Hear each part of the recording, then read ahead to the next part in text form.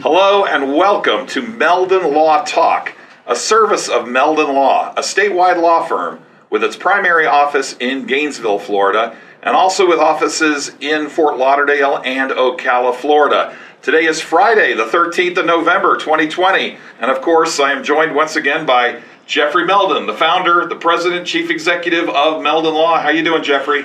Absolutely great, Chris. What a ball game last week against Georgia. Wasn't that something? And of course, I went with you to that game, and it was so different from anything we've ever seen before at a Florida-Georgia game.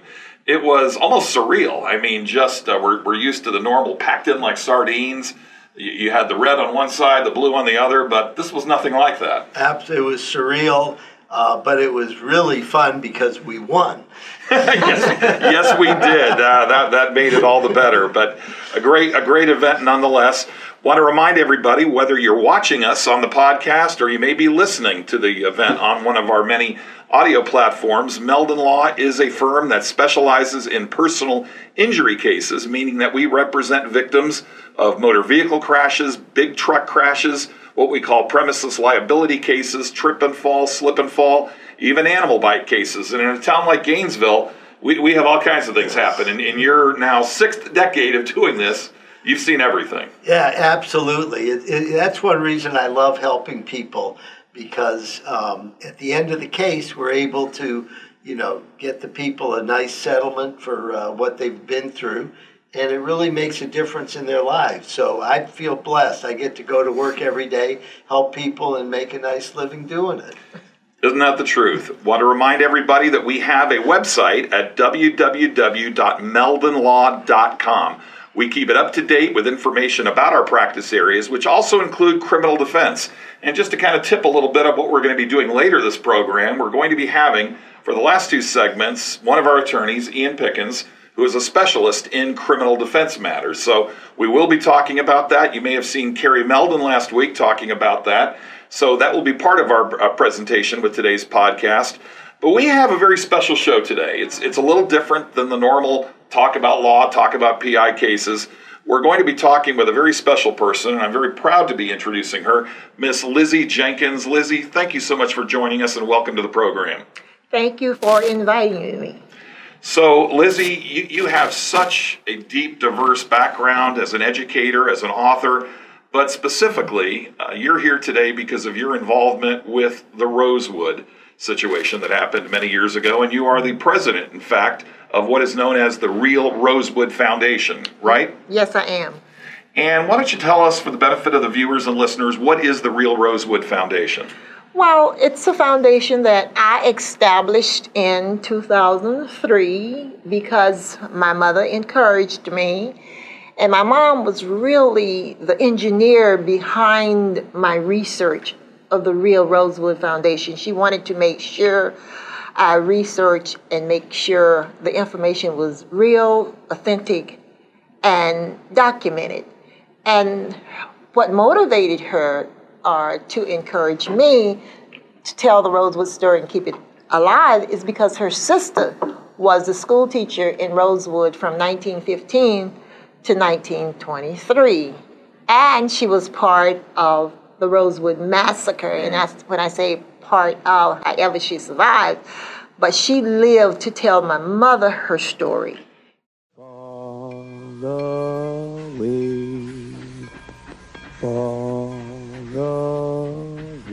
Thank you for the bounty of our lives and the blessings you bestowed on us in home and family. In 1923, the black town of Rosewood was a land of opportunity. You've been drifting along, Mr. Man. Seemed like forever. Colored folks own all the land around here, all the businesses too. Man can make a new start around here, make something of himself. Until the day, one woman's false accusation Tell me the truth. Was it truly a colored done this to you? unleashed a fury against their town. If you find him, well, you know what to do. There'd be some trouble around here, sir. It sure use your help. There ain't no way in the world one man got enough bullets for all them crackers.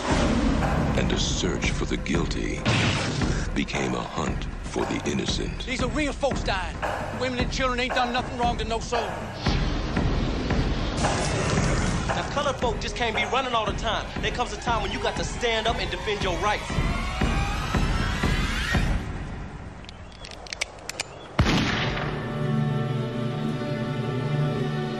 We're gonna make it. Trust me.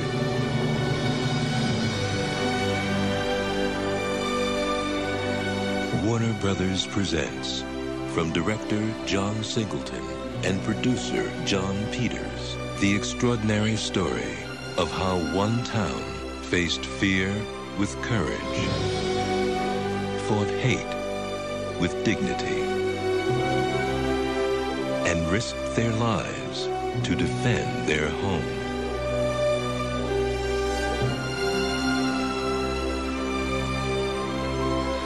John Voight, Ving Rhames, Michael Rooker, Esther Roll, Don Cheadle.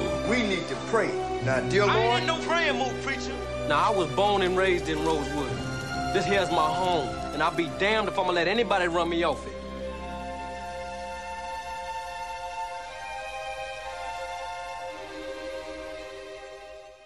So, while there are many of us who know about the Rosewood Massacre and the terrible tragedy, there are many that don't.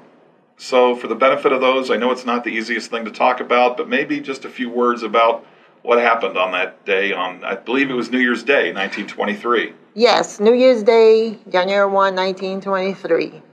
A young lady that lived in the neighboring town of Rosewood, Sumner, Florida, all in Levy County, was having an affair with her lover. However, she wanted to discontinue the relationship, and he was not in favor of discontinuing. A fight ensued. She was bruised severely, and she was a married young lady with a kid. Her husband worked at the Sumner Sawmill, and his work hours were started at 4 a.m., wherein he would go to the mill, the sawmill, and oil the machinery. So that when the second crowd or the second crew came on at 6 o'clock, he would return home for breakfast. And she knew that he would be returning home for breakfast. However, she was entertaining her lover from 4 to 6 each day. And the reason she had an opportunity to entertain him is because he didn't go to work at that same sawmill until 6 a.m. He would ride in or commute from Gulf Hammock with a co-worker, carpool, whatever. And the co-worker went to work at 4 a.m. So that gave him 2 hours to hang out or to entertain Fannie Taylor. So he spent his time with her. But after I said there was a fight that broke out, and she was bruised. He was coming home. Husband would be home at 6. So she had to tell him or explain to him what happened. And of course, back then, during that era, the Jim Crow era, the easiest thing to say in order to free yourself was a black man did it. And that's exactly what she said. But now we know she didn't use the word black man. Okay? But anyway, that's the lie she told. And the man she told the lie on, it ended up being my uncle. Okay? And my uncle was married to my aunt, as I said, the teacher in Rosewood. And they went through hell for the next few days trying to get out of Rosewood alive. And the help, because of the serious help of the sheriff, and people have not told the truth about the sheriff, but my mom said, you must tell the truth.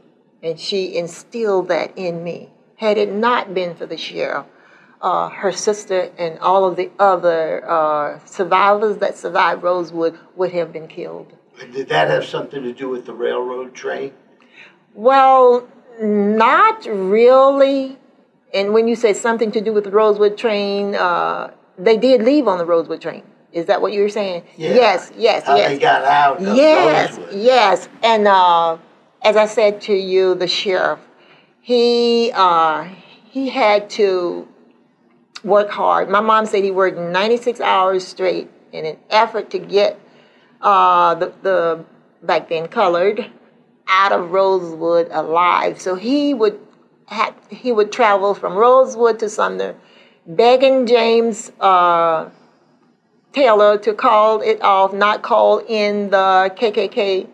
And by the way, on December 31, 1922, here in Gainesville, downtown Gainesville, the KKK, the southern branch of the KKK, held a rally downtown. So they were already in town.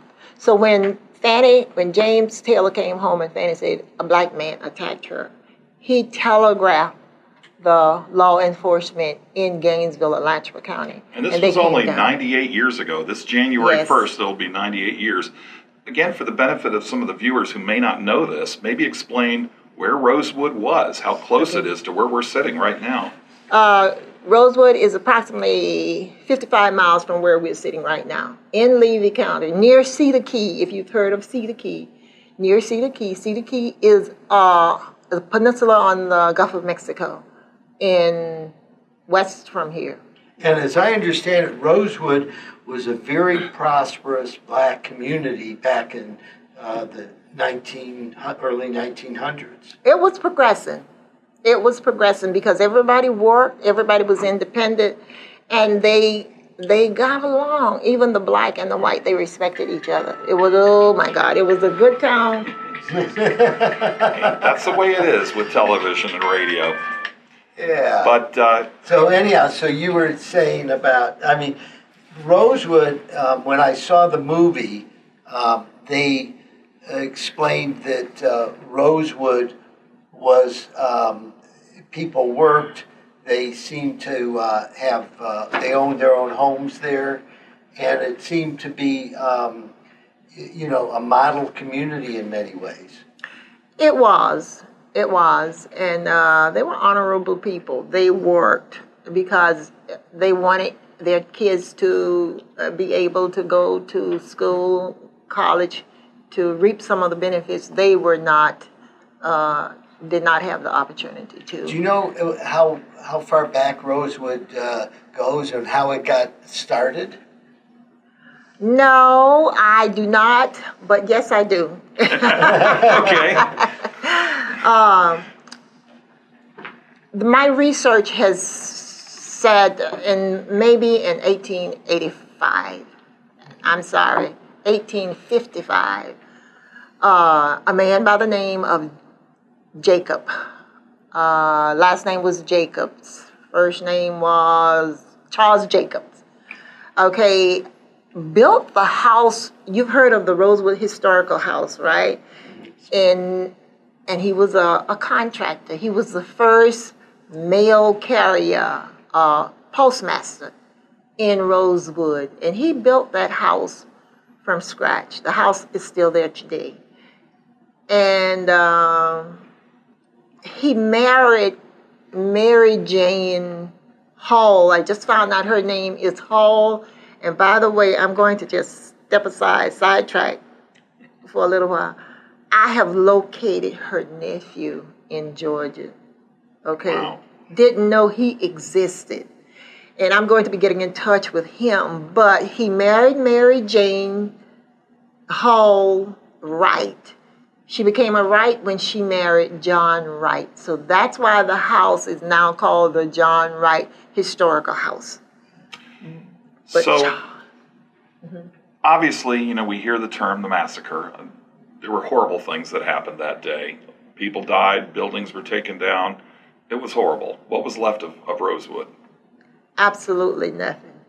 It was devastated. It was devastated. It was grazed to the ground.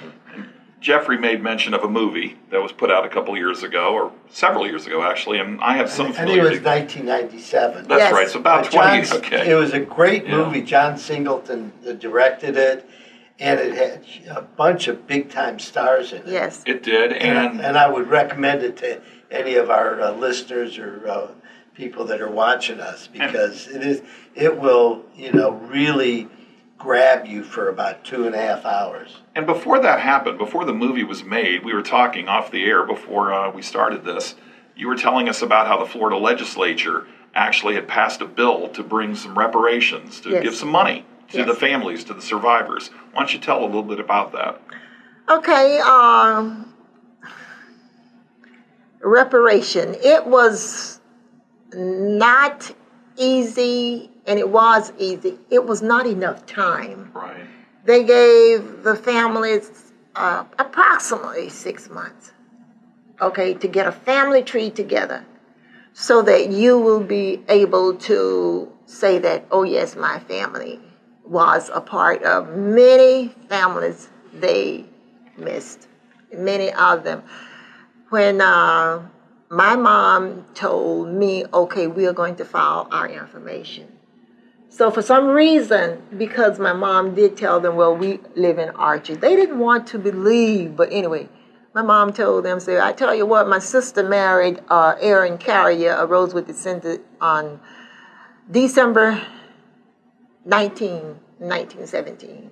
So they went to the courthouse. They were pleased with it. She and her siblings were also the school teacher's siblings, who was a Rosewood resident at the time. The money was not very much, but it was an acknowledgement. So my mother and her my aunt's 10 relatives, siblings, and in-laws received approximately $20,000 together. My mom's check was $3,333.33. But they acknowledged that a wrong was committed.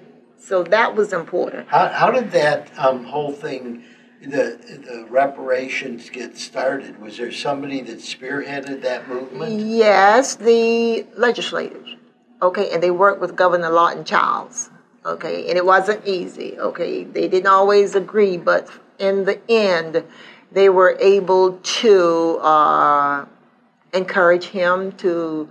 Well, they basically wrote the bill, and I think it's Bill 591. If anybody wants to see it, and they encouraged him to sign the bill. He did on May 4, 1994, and 10 years to that day, May 4th, 2004, I encouraged Governor Jeb Bush to dedicate the Rosewood marker that I applied for during that time. I initiated. So that marker, is that on the site of Rosewood in Levy County? Okay. Yes. One thing that you were telling us before we started the podcast is how even to this day, it's really bipartisan, that there have been legislators on both sides of the aisle. You mentioned Ted Yoho, the now retired U.S. Congressman. You mentioned Bill Cervone, the now retired state attorney for this area. Maybe say a few words about some of the support you've been given up to the recent days in terms of bringing recognition to Rosewood. Well, my mother had told me, you cannot allow this history to disappear. People suffered. You didn't create it, and I didn't create it, but it must be told and kept alive. So I have been working on this project for 28 years, and I wasn't moving it at all. So I pray a lot, and I woke up one morning with Ted Yoho on my mind. So I said, well, he's a Republican, and I'm a Democrat. And I told my husband, John Jenkins, said, baby, wife, he calls me, he said, history is not political. He said, you want to talk to him? Go and talk to him. And that's exactly what I did. That was in 2014. I called the office, and Kat Kamek was working for him at the time, answered the phone. I made an appointment, went in, talked. Very pleasant young man. And we talked about the museum. And for about 30 minutes, he gave me some ideas. I don't think I followed any suggestion he made, but I did get an opportunity to meet him. Very positive. And over the course of the next 6 years, when I would travel to Washington with my sorority, I would always go by his office. In fact, I have given him a copy of my book, this book, and we would talk about the museum. And I would sit in his chair. I remember one day he said, this is your chair. You all paid for this chair. You sit here. And we talk about Rosewood. And we just kept up the friendship. So on September 28th, these dates, September 28th of this year, he made an appointment with me to speak to the Librarian of Congress, Dr. Carla Hayden, who was the first African-American female librarian appointed by Barack Obama. And Representative Ted Yoho hosted that meeting. Wow. It was awesome. We had awesome people on there. The library, the Florida library director was one of the guests. Attorney Steve Hanlon, who worked pro bono for the Rosewood family, was a guest. And some other people that I can't... Oh, Dr. Maxine Jones, who was the investigator, the lead investigator for the Rosewood Project, was on the show. So that event led to, because he kept saying, oh, I'm going to be there for you, I'm going to support you. So that event followed up by a Rosewood, it wasn't a Rosewood bill, it was a bill he introduced to make Rosewood a national landmark. Wow. Okay, and that happened on October 2. He also made sure that his information was transferred to Kat, who was just elected. To Kat, right. And to Bill Savone. Right. So that now the Bill Savone, state attorney, who is retiring, is in charge of making it happen. And we are going to be working with Republicans and Democratic legislators. It's not about one party. You are watching Meldon Law Talk, a service of Meldon Law. We are so honored and pleased to have Lizzie Jenkins, the president of the Real Rosewood Foundation, as our guest. We will be back for another segment. I'd like to talk about the foundation itself, about what you're doing currently and what people can do to help. We would like to remind everybody again, Meldon Law is a statewide law firm specializing in personal injury cases as well as criminal defense cases. You can call us anytime, toll free at 1-800-373-8000. You'll always speak to a Meldon, whether it's Jeffrey Meldon or Carrie, who was on the show last week, or a legal professional. And whether it's within our wheelhouse or maybe it's not, we'll do our best to steer you in the right direction. Thank you again for watching this program. This is our third week. How about that? And we certainly are very pleased for those who are watching. And hey, keep watching. We'll be on a lot more platforms in the weeks and months to come. We'll be right back. I've done mornings here on Sky Radio for 17 years. Jeffrey Meldon started doing his weekend show here 16 years ago. One of the things that separates Jeffrey is I don't see him out there hollering for people's business. I see him out there investing in the community. He's touched a lot of lives, and a lot of it he'll never know what a difference he made in somebody's life about information that he has shared on the air.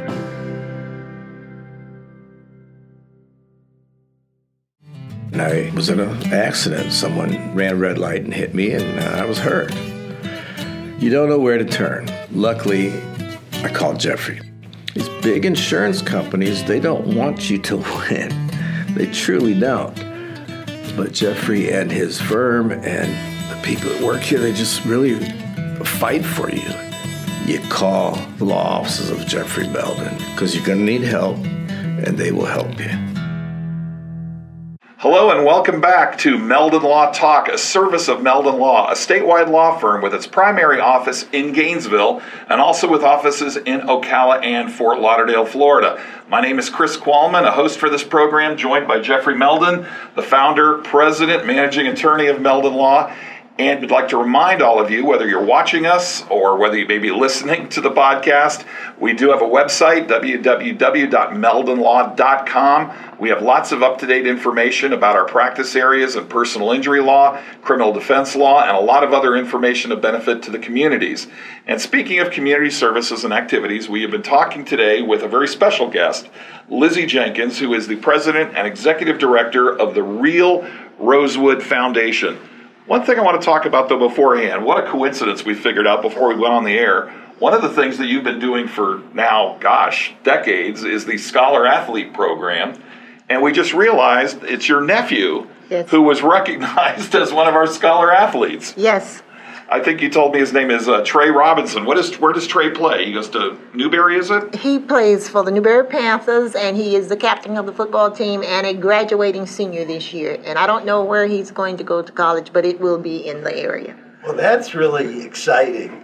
Where did you go to college at? Florida Memorial in St. Augustine. It's now located in Miami, Florida Memorial University. But I attended college there, and in 1960,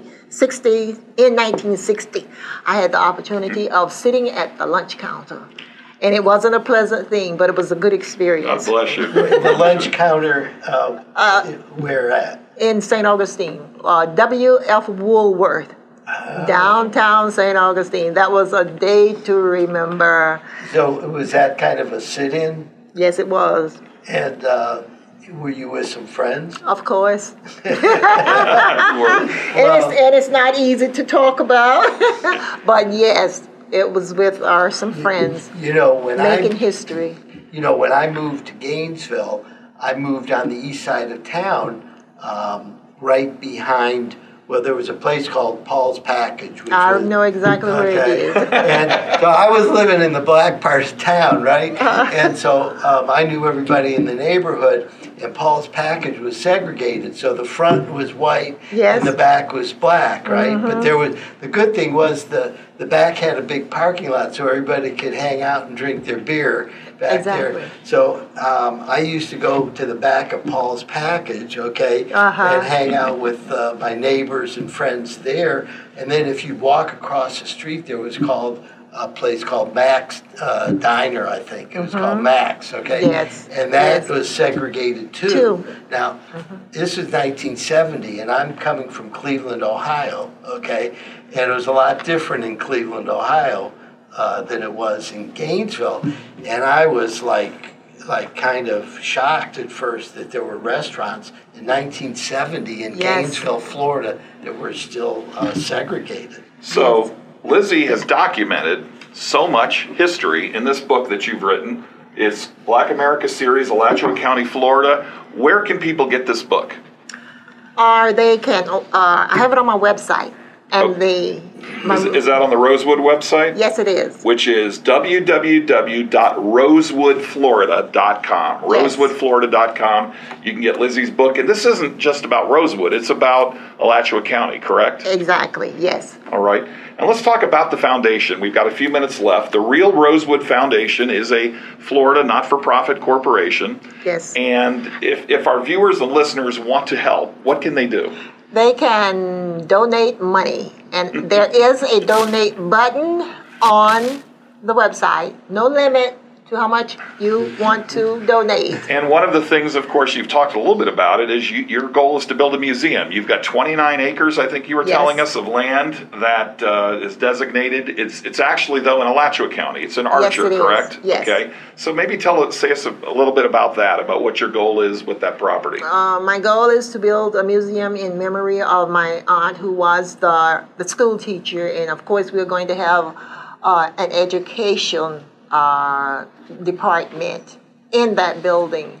And what we want to do, and we have our Senator Bracey, Randolph Bracey out of Orlando, he is going to help us hopefully get the education, the Rosewood history into books and into the curriculum for Florida. He just completed the Ocoee. Okay, they passed the bill to get the Ocoee information in the books, and he's going to help us And you were telling us also that there are events going on now, especially you're having Zoom events. Yes. There's ways that people can get educated and learn about Rosewood, and same thing, you go through the website for this? Yes. You go through the website for this, and we just completed a very successful, not money-wise, but successful educational-wide, okay? And we're going to put that on the website so that each of you may go to the website and watch it. And I hope it reminds you to leave a donation, okay? You also were telling us about an essay contest that's been going on. Why don't you tell us that? That's fascinating. Okay, each year we give 5 scholarships, and we make certain 2 are for white kids and 3 to black kids.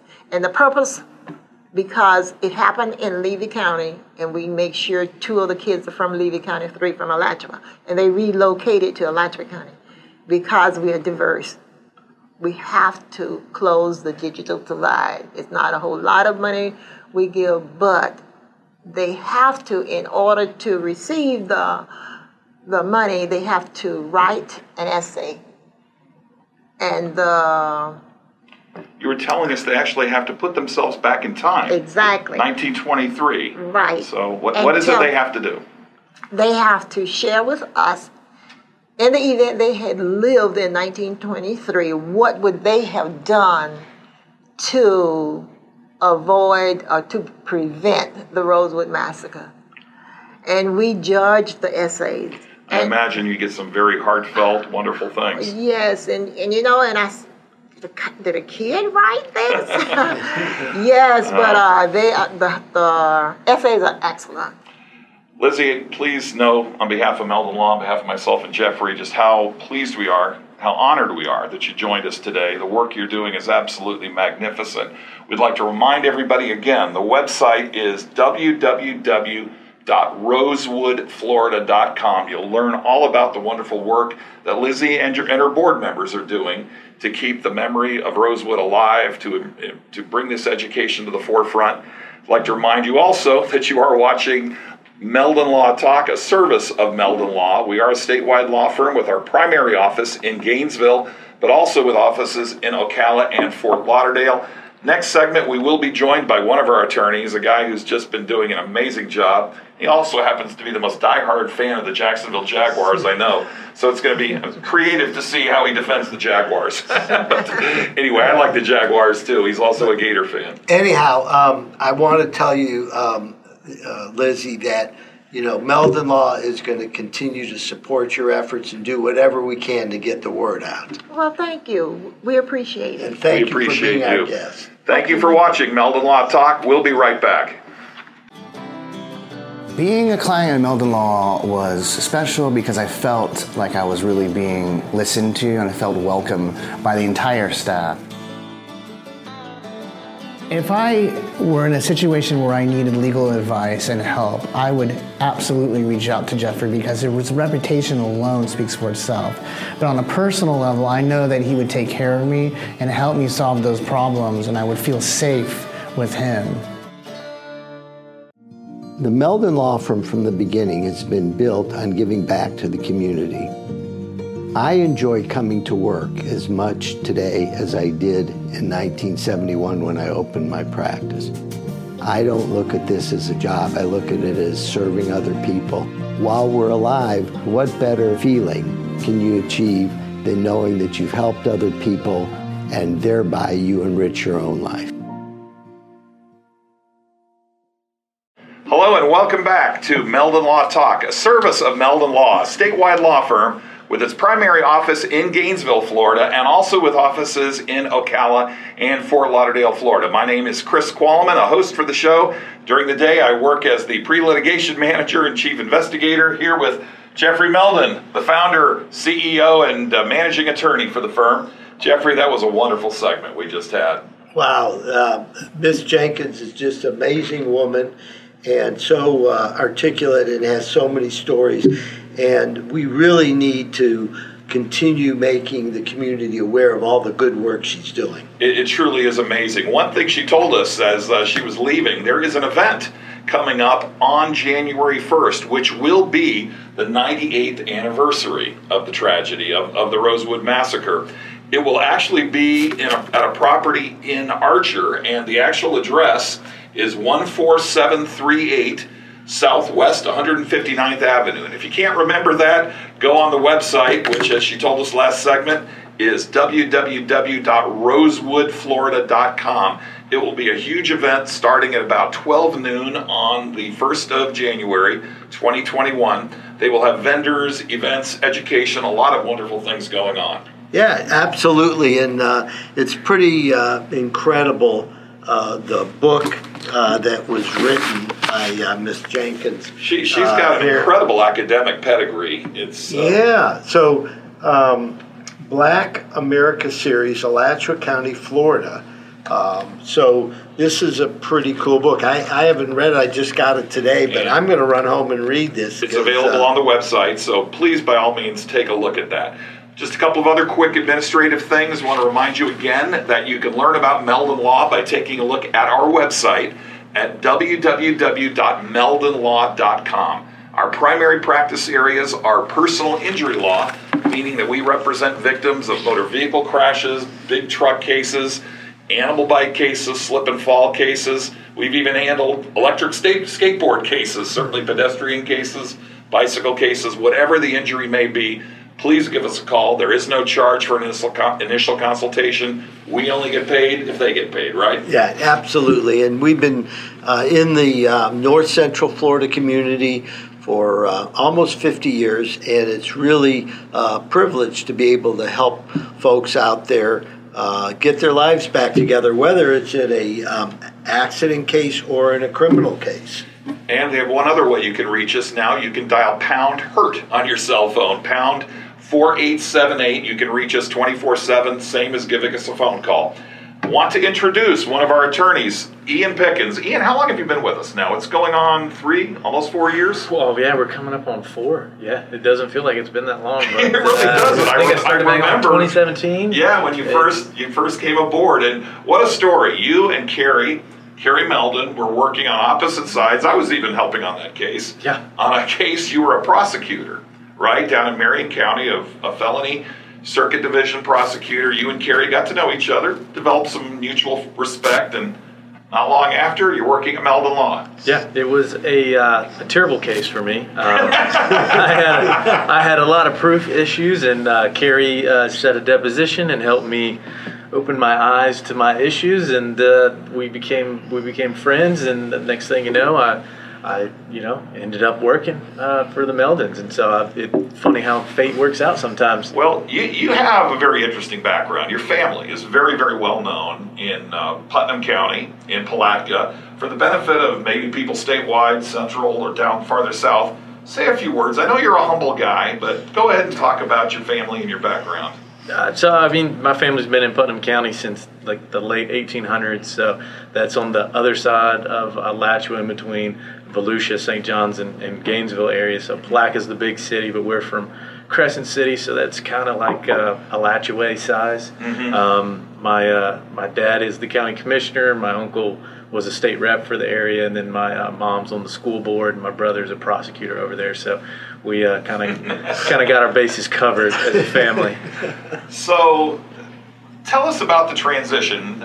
Kerry talked about it last week when he was on. He talked about the fact that he was a prosecutor right out of law school over in the 7th Judicial Circuit over in Volusia County, but you followed the same path. What was the transition like from working at the state attorney's office to now being a criminal defense attorney? You know, I think doing one makes you better at the other. If you figure out how to prove something, then you understand the elements, what piece of evidence fit where. And so on the flip side, you just kind of reverse your brain and think, how can I create some doubt here, things like that. And as far as the transition from going from trying to convict someone to defending someone, I really didn't have any issue with that. I mean, the law is still the law, and if I can use the law to help my client get a good result, then that's the law. It's not a technicality, it's the law. So you started out, of course, as a criminal defense lawyer, and I know one thing, and you've sort of carried this over, Jeffrey, into your civil practice, developing relationships. You know, you're adversarial, but at the same time, you're friends with your opponent. Yeah, absolutely. You know, what do they say? You win more friends with honey than... more bees with honey. Yeah. No, I mean, I've always felt like, you know, you can be strong in your position, but be affable, and that you don't need to necessarily, you know, make everybody, you know, your enemy and, you know, dislike them, and, you know, and although at times in my career I felt like that. Where I just felt somebody was being so unreasonable, and I would almost stay up at night thinking of bad things to say to the person, and then when it came to reality, though, I never said them. Ian, one area in which you have specialized and you've had excellent success, I say that not just because you're my colleague, you do, is in DUI, drunk driving defense. And we talked to Carrie a little bit about this last week, that sometimes people, if they've been arrested for a DUI or they know somebody who's gotten a DUI, they first think, hopeless, I don't have a chance. That's not the truth, right? No, there's a lot of different avenues that we can, you know, try to travel down to get you a good result. I mean, usually the biggest thing is, you know, how am I going to get to work? I can't drive. The cop took my license, but people don't understand. We can get you a hardship. We can keep your life moving, and hope isn't lost. There's a lot of different things we can use to keep your normal going. And I think I heard our friend David Robbins say this once, that a DUI case is like fighting a war on two continents. You're fighting the criminal case, but you're also fighting the DMV thing. You're fighting the administrative suspension, and that's like fighting Russia. It's different rules. But there's hope, though. I mean, I know Carrie mentioned that some firms don't even touch those, but we do. You're involved in those DMV administrative hearings all the time. I will always take the good fight to the DMV. I'm all for that. So if you want to challenge a hearing, you know, we will gladly have that. We've gotten people their license back with blows almost 5 times the legal limit based on some issues with the breath test. So there's some things that we can use from that and use it in the criminal arena to get clients a reduction in charge, or possibly have a deposition almost to get a motion to suppress out there and potentially get everything thrown out. So we will always do those hearings. What's some of the funniest stuff you had to deal with as a criminal defense attorney? You told us a few things last week. Well, in my early career, before I knew how to try a case, a Pentecostal bishop came to me and said he had been charged with DUI in Gainesville, Florida. And back then we had what were called municipal courts, and Judge Wade Hampton was the judge, and I remember Miss Watkins was the clerk of the court, and I think Allison Folds was the part-time prosecutor there. And I asked him to explain how he got up to a .32 on his breath test. And he said, well, I don't drink alcohol, you know, I don't drink whiskey. And I said, well, you know, is there anything else you were drinking? He said, yeah. He said, I had a bad cough, and I took a jar of water, like a ball jar, and I took the aloe vera plant and I put it inside there, and I tightened it up and I put it in the refrigerator for a while. And he said, whenever I had a cough, that's what I would do to suppress my cough and make it feel better. The aloe vera defense. So I put him on the stand, you know, and he recounted his story, and he explained to the jury how he did, you know, that he wouldn't lie. He's a bishop in the church, that he doesn't drink whiskey, and that the only thing he had that day was the juice from the mixture of the aloe vera plant and the water, and that, you know, he was not drunken driving. And lo and behold, the jury believed him and found him not guilty. There you go. You learned something. Yeah. Now, Ian, I want to hear a good story from you. But before we do, we are going to go to a break. That's right. In a minute, and then we're going to come back. So when you get a bunch of criminal defense lawyers together and they start telling war stories, they're really funny because stranger things happen in the courtroom than just about anywhere. That is certainly the truth. It's like Night Court, the old TV show made real. You are watching Meldon Law Talk, a service of Meldon Law, a statewide law firm with its primary office in Gainesville, but also with offices in Ocala, where Ian's quite often there, and in Fort Lauderdale, Florida. We'll be right back. Thank you for watching. I was riding as a passenger in my friend's vehicle. A fellow ran a stop sign and we T-boned him. Had neck and shoulder and knee injuries and didn't know what to do, and I remember seeing one of Jeffrey's ads. So I gave him a call. He explained everything to me. I'd go see him and everything was done. Everything was taken care of. Don't waste your time with anybody else. Go see Jeffrey.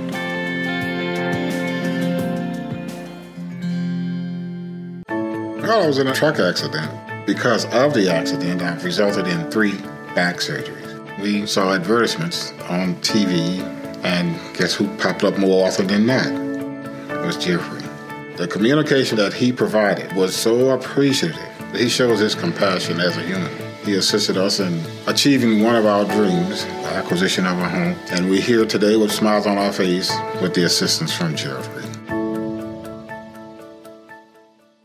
Welcome back to the final segment of Meldon Law Talk, a service of Meldon Law, a statewide law firm with offices in Gainesville, Ocala, and Fort Lauderdale, Florida. Today is Friday, the 13th day of November. Jeffrey, 2 days ago was Veterans Day, and I know that's something that's very much a part of the community service at Meldon Law. Yeah, absolutely. We teamed up with CBS in Gainesville and created a program last year called Veterans Making a Difference. And every quarter we give away an award to a deserving veteran or veterans organization. So we would certainly encourage everybody who would like to participate in that program to contact either Meldon Law or CBS. And there's a lot of other exciting things that are going on as far as our new Ocala office. Absolutely. We talked last week about the fact that while we are now in our 6th decade in Gainesville, you started in the early 70s, you've actually been in Ocala for 35 years. Absolutely. And we've had a full-time presence. Ian, you've been there quite a bit. You're from Ocala. You live there. That's where you've been practicing much of the time. But we have a new building. Yes, we decided that we wanted to be out there right on the main drag. So we're going to be right on 441 across the street from the hospitals, and it's pretty cool. We're in the process of renovating it now, and sometime in the middle of December, it's going to be fully occupied, and we're going to move our office from our existing Ocala office over to the new office. And we're really excited because it looks like a building that came out of Happy Days. I remember that show. You might not. That might have been before your time. But what a great show. Okay, well, I'm excited about the new Ocala office. And we introduced 2 weeks ago our new attorney, Richard Perlini, who's moved up here from South Florida. So he'll have a presence there as well. Ian, I want to toss back to you. So we've been talking about how we practice in North Central Florida, but it's not just Alachua County and Marion County. You go to some of these small, out-of-the-way counties like, Union County, Levy County, and you've had a lot of success there. What's it like practicing in these small counties? I love going to the small rural counties. You go to some of them, and it's like getting thrown back in the Matlock days. So I try to have my seersucker on, and I it's see fantastic. You get the suspenders and I the put a bow tie on, and really I try to thicken up my accent a little bit, and it's a good time. Once the bailiffs kind of get a feel for you. Back when we were going to court pre-COVID, metal detector go off and they'd be like, "You're fine." I went up to Union County and I thought I'd walked in the back door because there were no one was there, and I looked, the metal detector's not even plugged in, and I just walked up to the courtroom. And so it's usually they just have one county judge out there, and not that many cases, and it's good. It's like going back in time, and I really like it. Is Bo Bear still out there? I got to be in front of him one time, and I after my case was called, I sat and watched because he was just cracking jokes, and I was like, this is how court should be. It was fantastic. I got a new judge up there, but we get great results there. I mean, you go in. We got the DUI reduced, so we got that taken care of, and we just had one where the DUI never got filed, and we resolved it with a civil ticket. And so, those small counties, we don't get a ton of cases, but when we do go out there, we take care of business. But you know what you say about feeling like you're back in time 100 years, it's amazing. The courthouse in Trenton, I remember, some of those small town courthouses, Bronson and all these courthouses, and you go there. And you go, this is really cool because a lot of those small towns, building the courthouse was a big deal. They built really nice courthouses. The courtrooms, were right out of Inherent the Wind or something like that. I mean, and cultural reference. Boy. Yeah. All right. So it wouldn't be a Meldon Law podcast if we didn't talk a little bit of sports, okay? And I introed you earlier in the program that you are the most diehard Jacksonville Jaguars fan I know.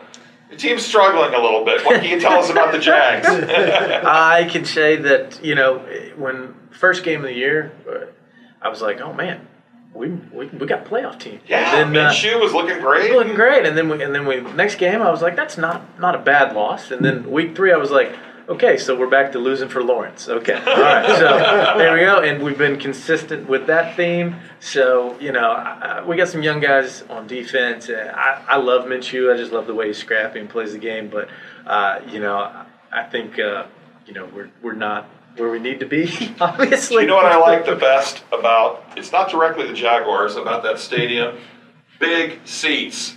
We were at the Florida-Georgia game, and I'm a big guy, and I said to Jeffrey, wow, these seats are comfortable. They've done a great job with the renovation. I mean, we go back to the old Gator Bowl days in the 60s and 70s. That really was my first football game I ever went to, was Florida-Georgia in 1969 when I was 11 years old. But they've really done an amazing job there with the stadium. I mean, you got a great stadium. I think we're the only one with a pool, so we got that. And, if you catch the game at the right time, and when you're at the Florida-Georgia game and the sun setting and everything with the river and then the backdrop of the city, it's a really cool stadium with a good backdrop. So. You played sports, so tell us a little bit about some of your background as a competitive athlete. I played a little football in high school at St. Joseph's Academy. First team to make the playoffs since like the 70s when we did it back in 06. So cool. we watched some game film when I was at the hunting camp and realized we weren't that good. We thought we were a lot better. It was really disappointing. Sure. But then I ran track at a small school about an hour north of Pittsburgh. So. I didn't know that. You ran track. What did you run? Mid-distance? Or 400 meters and a couple of relays. And so. Boy, that's the 400 meters. It's not short and it's not long. Right. So you have to rip it the whole time. You have to be in shape and you feel good. And then around the last 75 meters, your legs are dead. You start tightening up, and it is terrible, but wow. It's a fun race. I'm impressed. I think I'll probably not try the 400 at this point in my life, but that's very impressive. Guys, we only have a couple of minutes left, but Ian, on a serious note, I mean, you're a great guy to work with. You have a wonderful sense of humor, but you get great results for your clients. And if there was something you'd say to our viewers, many of whom are in South Florida, we're talking about small town strategies for big city courtrooms, it works no matter where you are.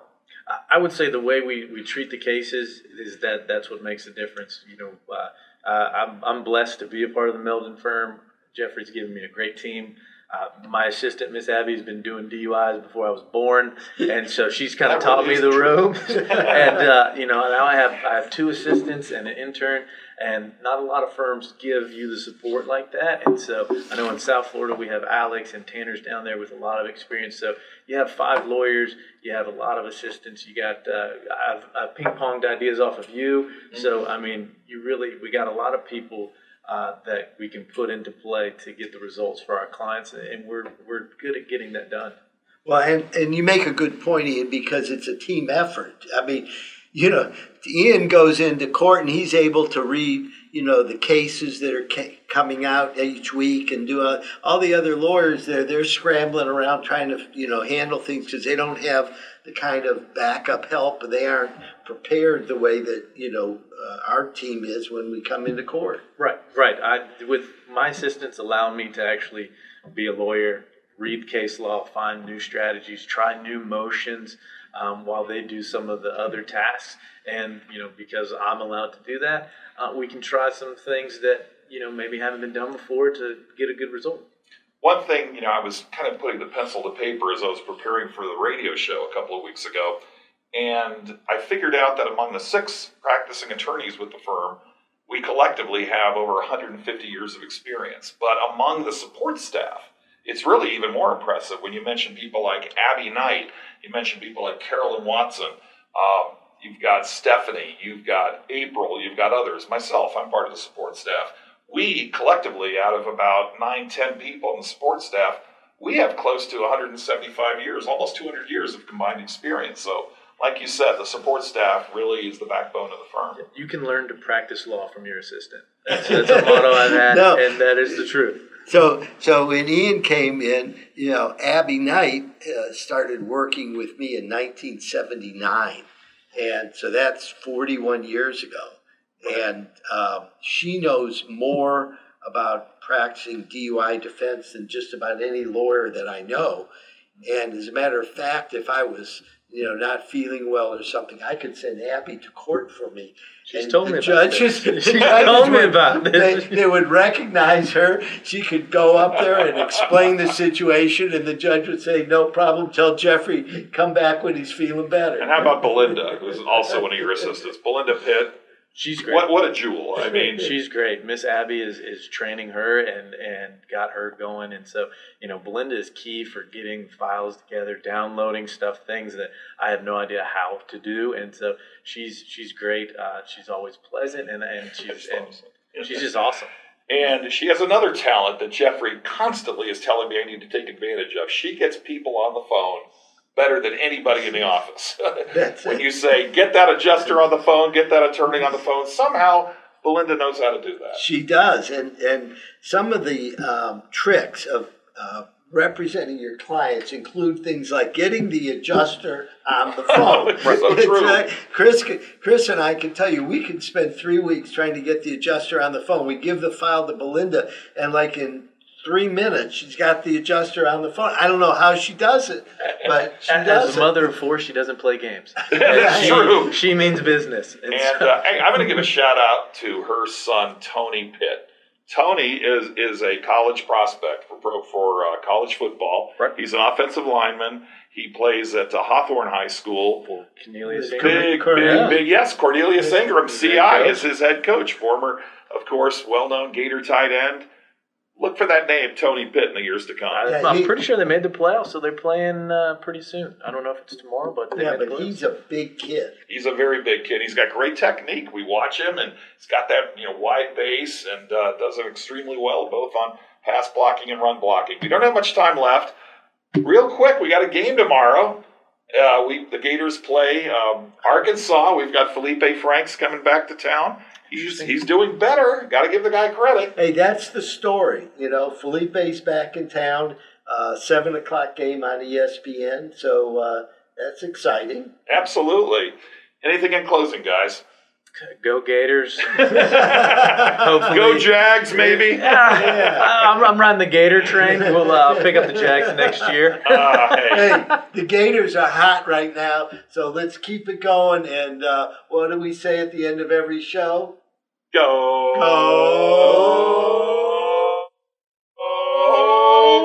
Gators! www.meldonlaw.com or give us a call anytime, toll free, 1-800-373-8000, whatever your question may be, whether it's personal injury law, criminal defense law, or anything. We'll do our best to steer you in the right direction. Thank you so much for being a part of that program. This program, we'll see you next week.